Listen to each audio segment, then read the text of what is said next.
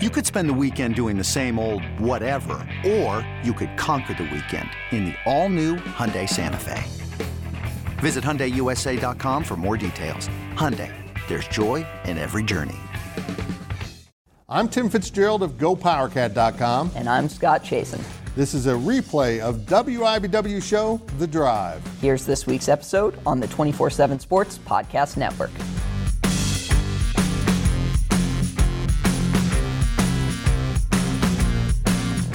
Good evening, Wildcat and Jayhawk fans, and welcome to The Drive, sponsored by Briggs Auto Group. I am Tim Fitzgerald at GoPowerCat.com, and the man across the studio from me is Scott Chasen, and I'd like to introduce our newest sponsor, Tang.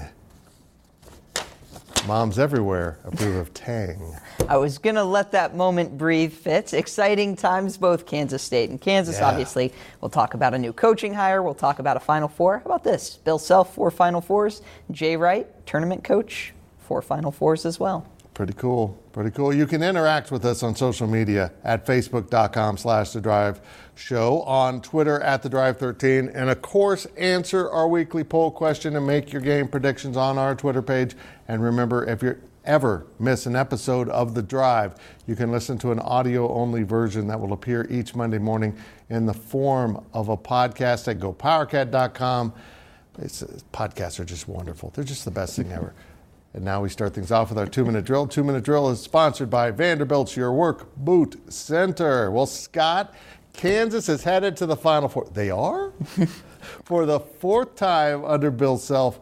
How did the Jayhawks survive a bad first half to take down Miami? And man, that was impressive second half. Well, wow. Fitz right out of the gates in the second half. The game absolutely flipped. And if you want to say a KJ Adams defensive possession at the end of the first half was what started it, I would disagree with you and tell you you're wrong, but you're welcome to, of course, have that opinion. No, look, the second half really got on a roll in my mind because David McCormick started playing like the player he was to start this game, which was a physical mismatch. It's been a really tough year for Big Dave. He hasn't really lived up to the expectations that were put upon him. This was a big dunk by Christian Braun as well, and he was excited about it, especially tying the game. But David McCormick has had kind of a struggle this year. It hasn't always been easy for him. He's been playing through a foot injury, playing through a knee injury. He's been up, he's been down, he's been really inconsistent. But when he kind of exploded in the first 4 or 5 minutes to start the second half, it really seemed to steady the ship and right the ship. And then Ochai Agbaji and Christian Braun, who you just saw on your screen, the two of them making plays, they really came to life. Whether, it was in transition, even in the half court a little bit, I thought this was maybe the play of the tournament for KU. Jalen Wilson keeping that ball alive, just kind of batting it to the sideline. Because if he had grabbed it, he would have been out of bounds. And Ochai knocks down a 3. This is a team that has battled a ton of adversity. And that's the case when you pretty much go, up and down this entire roster. Christian Braun, we'll start with him. He's had probably less quote-unquote adversity than some of the other guys on the roster, but he started the year playing at, maybe a second-team All-America, a first-team All-Big 12 kind of level. Then he sort of tapered off. He, started, shooting poorly, had a little bit of a slump, had to re-find himself. Then he's been blistering hot from three-point range. Ochai Agbaji, fantastic start to the year, fantastic in Big 12 play, Big 12 Player of the Year. What happens at the start of the tournament? He starts struggling. He's got to kind of start looking for answers. What's going on? How can he figure this out? And he obviously did, coming away with 18 points. Who's faced more adversity other than Remy Martin, a guy who was unplayable in his first game back from injury? The knee really held him down. You go back to that game against Baylor, he couldn't hang with anyone defensively. All of a sudden, he's the most outstanding player of a region as KU goes to the Final Four. Fitz, this is not one of Bill Self's best KU teams. Let's not get this twisted. But they took advantage of the path they were given, and now they're headed to the Final Four. Well, the way Coach Self has handled both McCormick and Martin is just absolutely amazing to me. I mean, Big Dave played so well to start the second half, and then just kind of shut him down for the most part and just said, you know what? We're going to the Final Four, and you're not going to be injured when we're there. It was really impressive to watch how he manipulated his roster into this. Well, Fitz, they've had to manage that knee, as you know, the knee, the foot, everything all season with Dave. And, he didn't need to play enough much down the stretch. They went small after that point, really controlled it. Very good coaching job. I don't know if it's Bill Self's best, but it's one of his best coaching jobs for sure. Well, Fitz, speaking of coaches, K-State introduced Jerome Tang as its new basketball coach on Thursday, and fans have been pretty excited about this hire. Did Athletic Director Gene Taylor get this one right? Yeah, he did, and it's been an amazing process if you've been following along. If you have been, you know that probably a majority or, close to it, of K-State fans wanted Brad Underwood to come home from Illinois. They wanted him to be the next coach. He played at K-State. He played under Jack Hartman. He coached on Frank Martin's staff and with Huggins also, and has gone on to great success of his own. And at Illinois, he's one of the highest paid coaches in college basketball. And Illinois, for whatever reason, has one of the bigger budgets.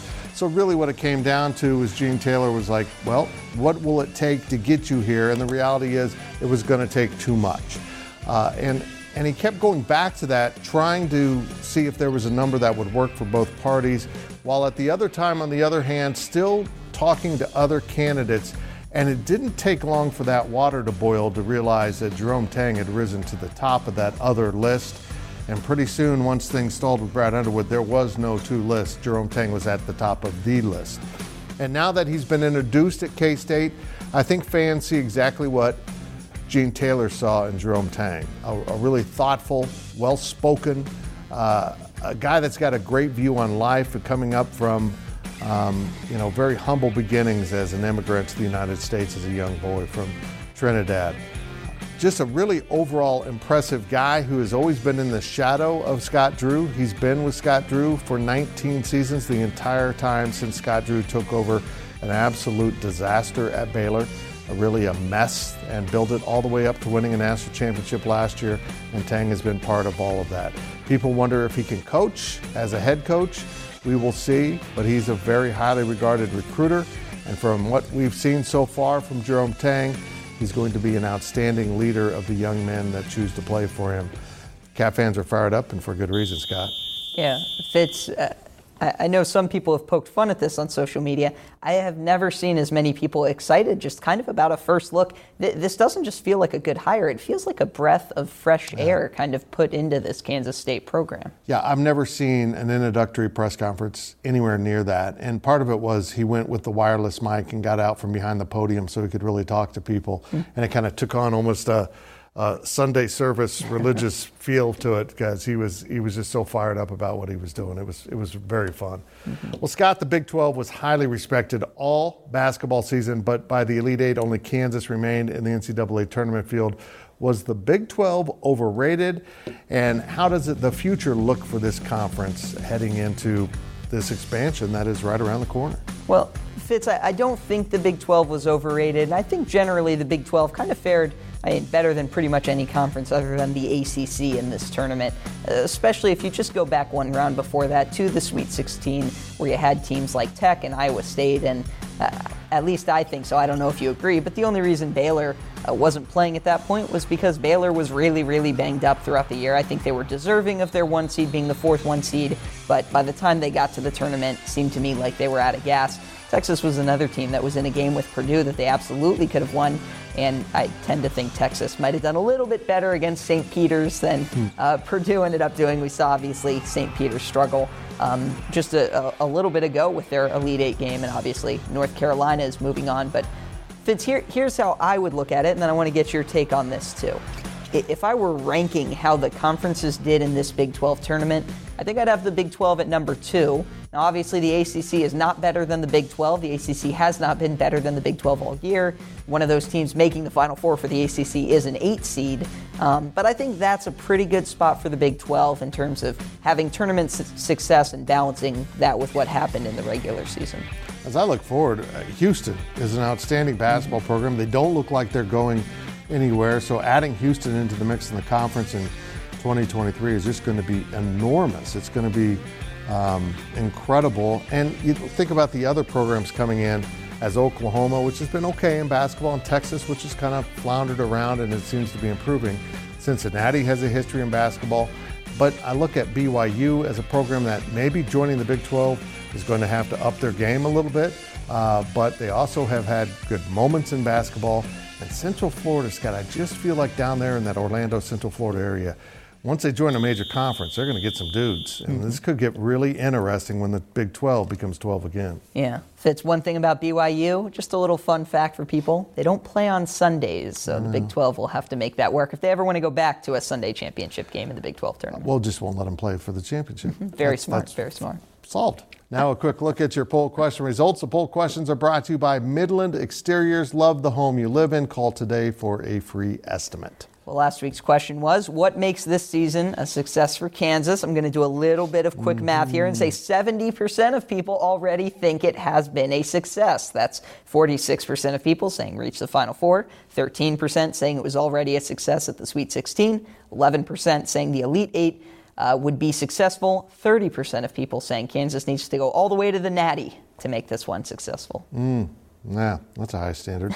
Here's this week's question. How long before Jerome Tang has Kansas State back in the NCAA tournament? You will notice that I didn't give him much time. You're on the clock, Coach Tang. A, next season. B, give him 2 seasons. C, not anytime soon. I'm not standing for 3 or 4 seasons. Nope. Go over to the Twitter page at the Drive 13 and vote. Tough crowd here. I know. From Fitz. Well, hey, that will do it for this half of the 2-minute drill, but we will be right back with more on KU and K-State on The Drive.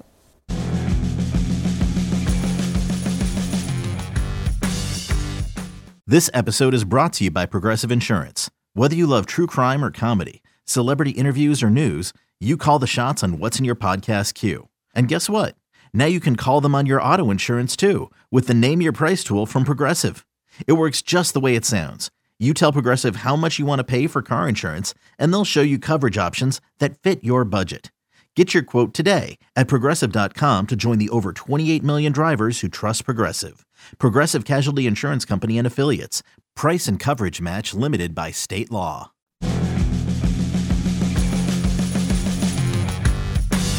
Welcome back to The Drive as we continue our weekly 2-minute drill. The 2-minute drill is sponsored by Vanderbilt's Your Work Boot Center. Well, Scott, different Jayhawks have stepped up at different points throughout the NCAA tournament. What has surprised you the most about this Kansas run?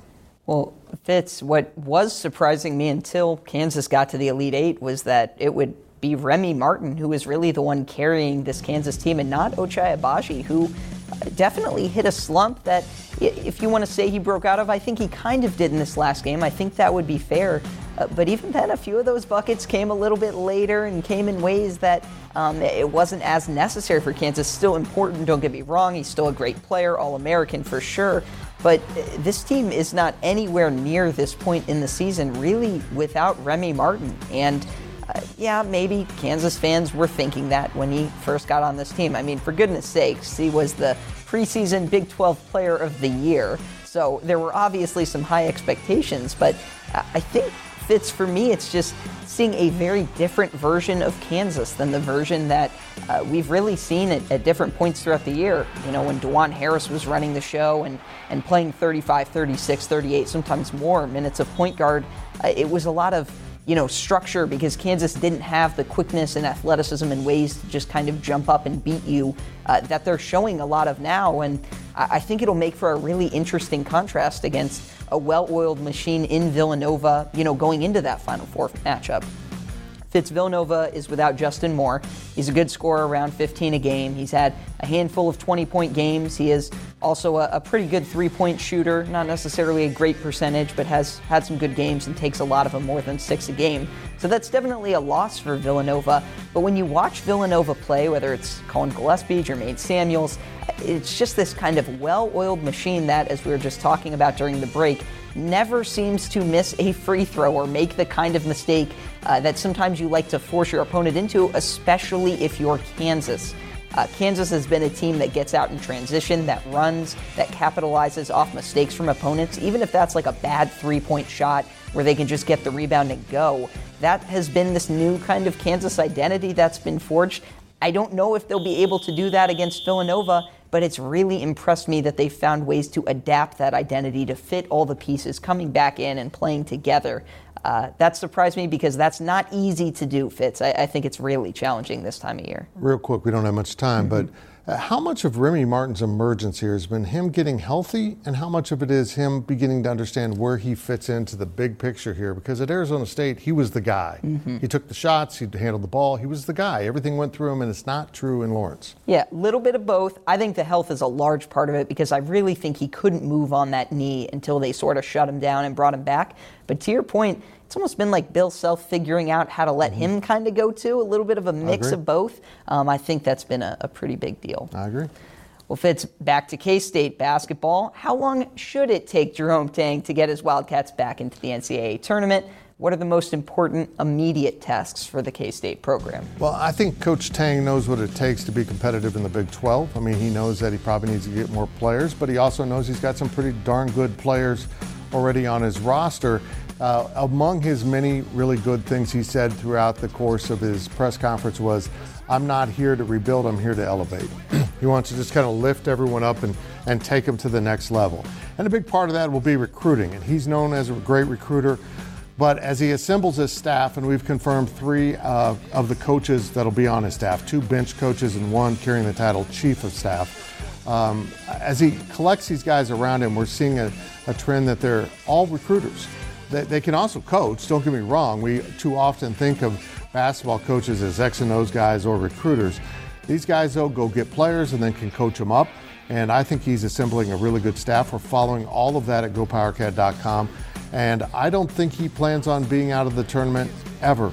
I mean, I think he's coming in planning on being there next year. And, of course, if you followed K-State this season, you know coming into the final 5-6 games of the season, they were in a position to play their way into the tournament. But then they went on a losing streak and missed the tournament, missed all postseason play, leading to Bruce Weber's resignation. I think Jerome Tang is the type of guy that can get this program elevated, as he said, quite quickly. Now, where that ceiling will be, I don't know. And is what they did at Baylor, kind of comparable what they could do at Kansas State?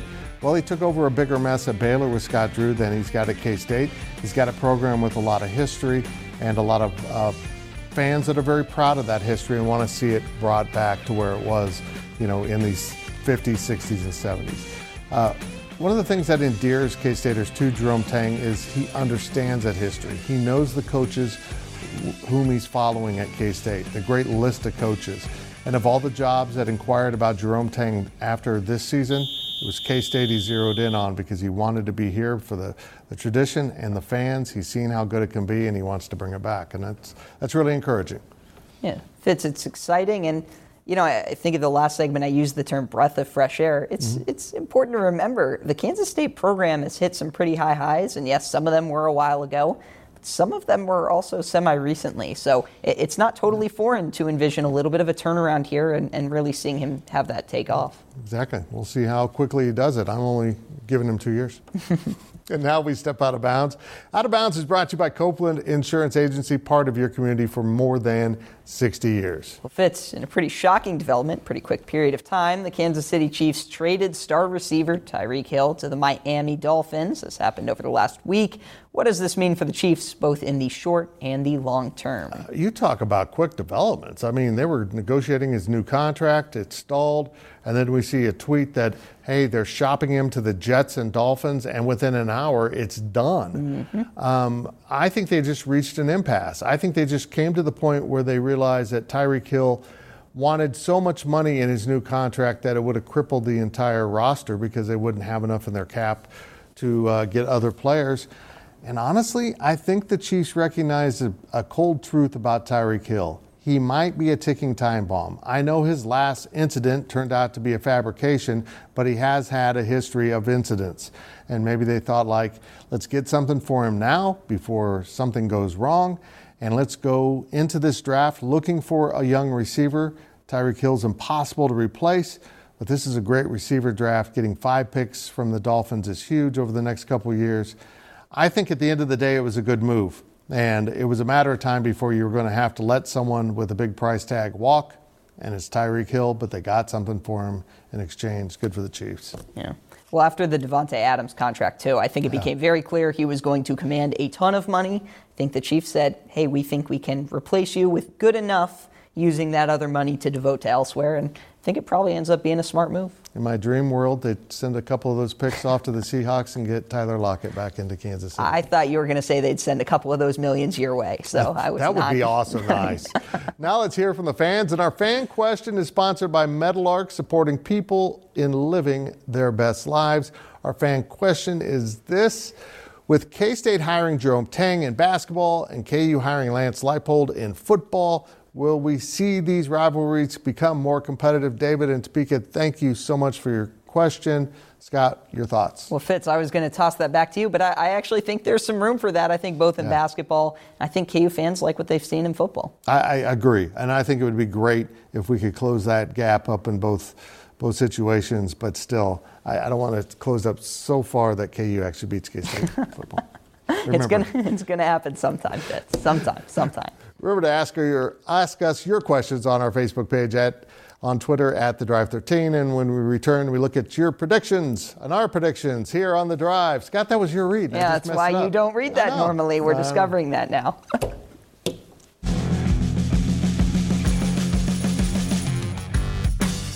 Introducing the Two-Way V4, where groundbreaking fuel cell technology meets fresh foam cushioning for the ultimate performance. With Fuel Cell, each step feels explosive, delivering unparalleled energy return. Paired with fresh foam, experience maximum comfort throughout the game. Its lightweight textile upper offers support and breathability without sacrificing agility. Whether you're hitting the clutch shot or locking down the opposition, the Two-Way V4 gives you the tools to play at a high level. Learn more and purchase the Two-Way for yourself at newbalance.com.